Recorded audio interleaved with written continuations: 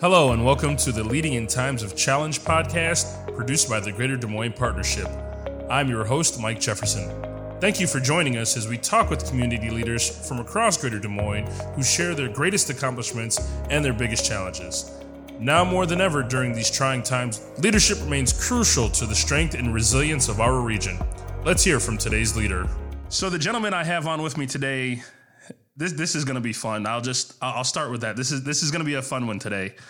Probably more so because I'm a sports nut myself. But he's been at the helm of athletic director for the last 15 years. And get this stat: this school is the only school in the nation to average at least 50,000 fans at home football games, 14,000 fans at home men's basketball games, and just under 10,000 fans at home women's basketball games in the last 8 years consecutively. And no, it's not a school that you're probably thinking of right now off the top of your head if you're listening outside of the state of Iowa. Joining me today, Jamie Pollard, Athletic Director for Iowa State University. Jamie, thank you for taking the time to join us today. Well, thank you, Mike. I appreciate being asked to be on your podcast. Like I said, looking through some of those statistics, that stat that I read out, like I told you before we got started here, I felt like I needed the theme music. And when this airs, I may actually add that in a little bit later just to further add to it. I mean, it got me going, made me felt like we were in the realm of sports again. It was kind of nice to have that feeling considering everything that we've gone through here recently. So with that being said, how are you holding up with all this? I know you guys as an organization at Iowa State, especially in the athletic department, not only the athletic department, but primarily you guys have undergone some extreme changes with the pandemic. Do you want to tell us a little bit about those, and we'll come back to some of the other things a little bit later? Well, I've likened it to, I'm a distance runner by trade, or by what I did growing up. And so I've said to some people, it's like running a marathon. And, the first couple miles of the marathon, everyone's all excited about the start. And the last couple miles, people can gut it out. But it's the person that can run miles 10 to 22 and stay mentally sharp, stay physically strong, be able to push themselves to a limit. And that's kind of like what we're going through here, because those first couple of weeks, I think there was a lot of adrenaline of just how are we going to meet? How are we going to conduct business?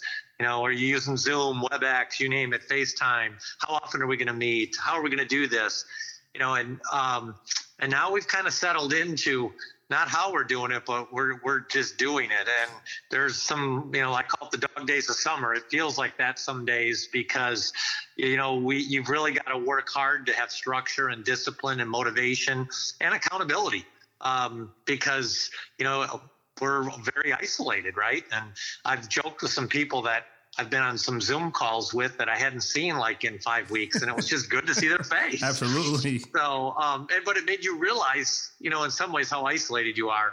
But then on the other side of it, I like to say there's been some benefits to this, and in my family, we have all 4 kids home from college, and so we were sitting down for dinner every single night for the last 5 weeks, and I guess that's something I maybe took for granted that would never happen again, and it's happening. So, but just, back to the challenge in general as a leader, for us, a big part of it was, just having a great culture already in place. And, initially when we realized we were going to be facing this situation was, our leadership stopped, and we just kind of identified some principles that we thought were really important to keep front and center on every decision that we made throughout this challenging time. And those principles have really helped guide us, have given us strength, but more importantly, I think have positioned our department, our organization to be ready for the point in time when we do reengage, and hopefully that's sooner than later. I've joked and said I hope it doesn't become an ultra marathon instead of a marathon. But right. But when we do reengage, I think because our organization has stayed true to those principles that we identified, that we're going to be better, more equipped, and be ready to take advantage of whatever opportunities exist when we reengage. And so, as a leader, I think it was really important to do that, to give the people structure, but also to give them motivation and accountability, so that they could stay productive. For the sake of our people listening, especially those that may be stepping into a leadership role for the first time, or, maybe have just become a leader within the last year that's running an organization in the midst of a pandemic. What are some of those, if you don't mind sharing, what are some of those principles that you use with your teams to keep the morale up, to keep them energized and going through a time like this? What advice would you have for those types of folks listening in?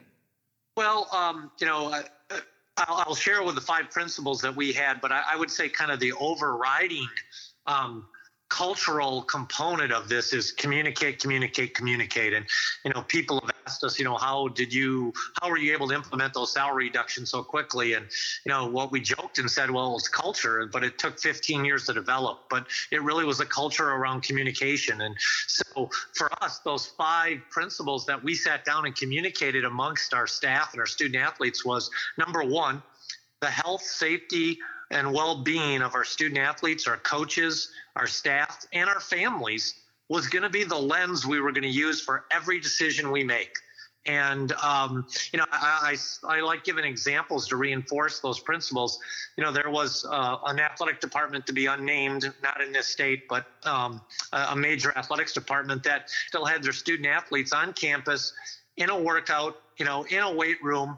And, you clearly aren't worrying about their health if you were putting them in that situation. And ironically, one of their football players ended up getting COVID-19. Oh, wow. So, when you had the health, wellness, and safety of everyone I mentioned as the lens you're going to use for every decision, then you make some tough decisions, but they're all made for the right reason. Second principle was, we are part of a much bigger organization, Iowa State University. And so it was really important to stay aligned with the campus, with our president.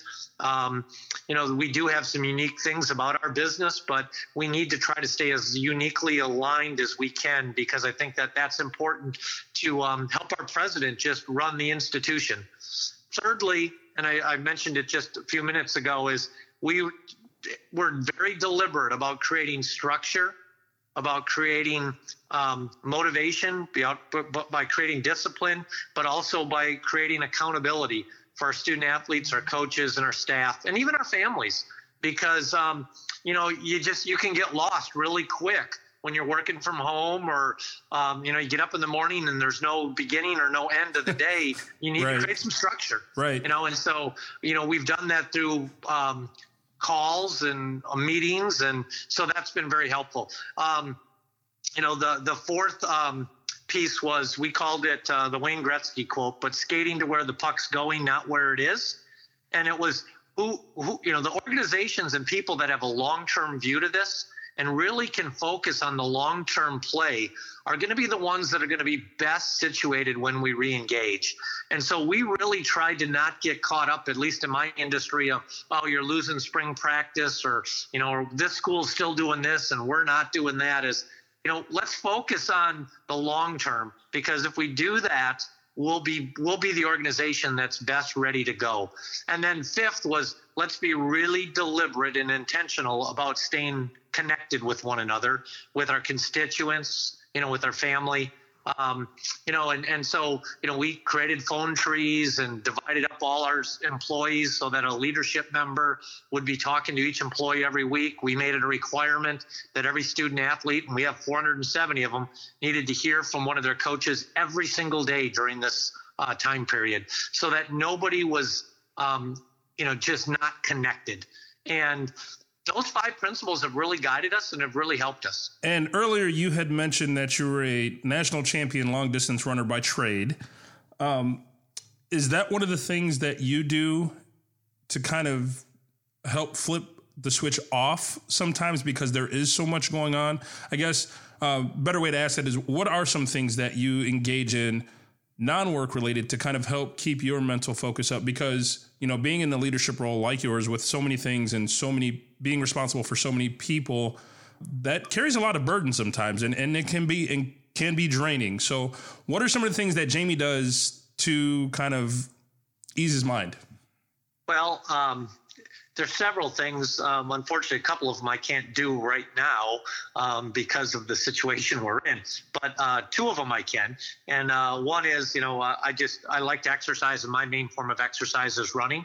So, I have been able to continue to work out, and I do that every morning just because it's the easiest way to be the most efficient about, showering one time and being up and ready to go. And so exercise is a really big one for me. Number two, and this is probably a uniqueness to Jamie Pollard, is I love doing yard work. And so I mow my own lawn, and, I have mowed once already this year, and as the weather gets better here, we'll have to mow more. But, I like laying mulch and, weeding, and I like being out in the yard doing that stuff. And there's a sense of accomplishment. I've always said I would have probably been a great farmer because I think I would have loved, harvesting corn every fall and planting every spring. So those are two. There's a couple other things that I like to do that, I just unfortunately, right now not able to do is, I love the water. And so I love boating with my family. I love to fish, and I just, maybe it goes back to, my days as a runner that the loneliness of a long distance runner. And that's, I could fish all day long and not be bored.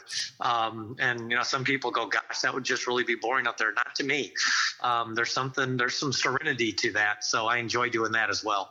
Anything else? I know you've got a lot on your plate going on, obviously not just with the pandemic and things related to that, but I know there's some growth and things like that going on, sports related up there on campus. I was able to make it up to Ames this year for some football games and such. So I've been able to see that firsthand. So anything else you want to share with us today before we let you go? Yeah, I just go back to, culture.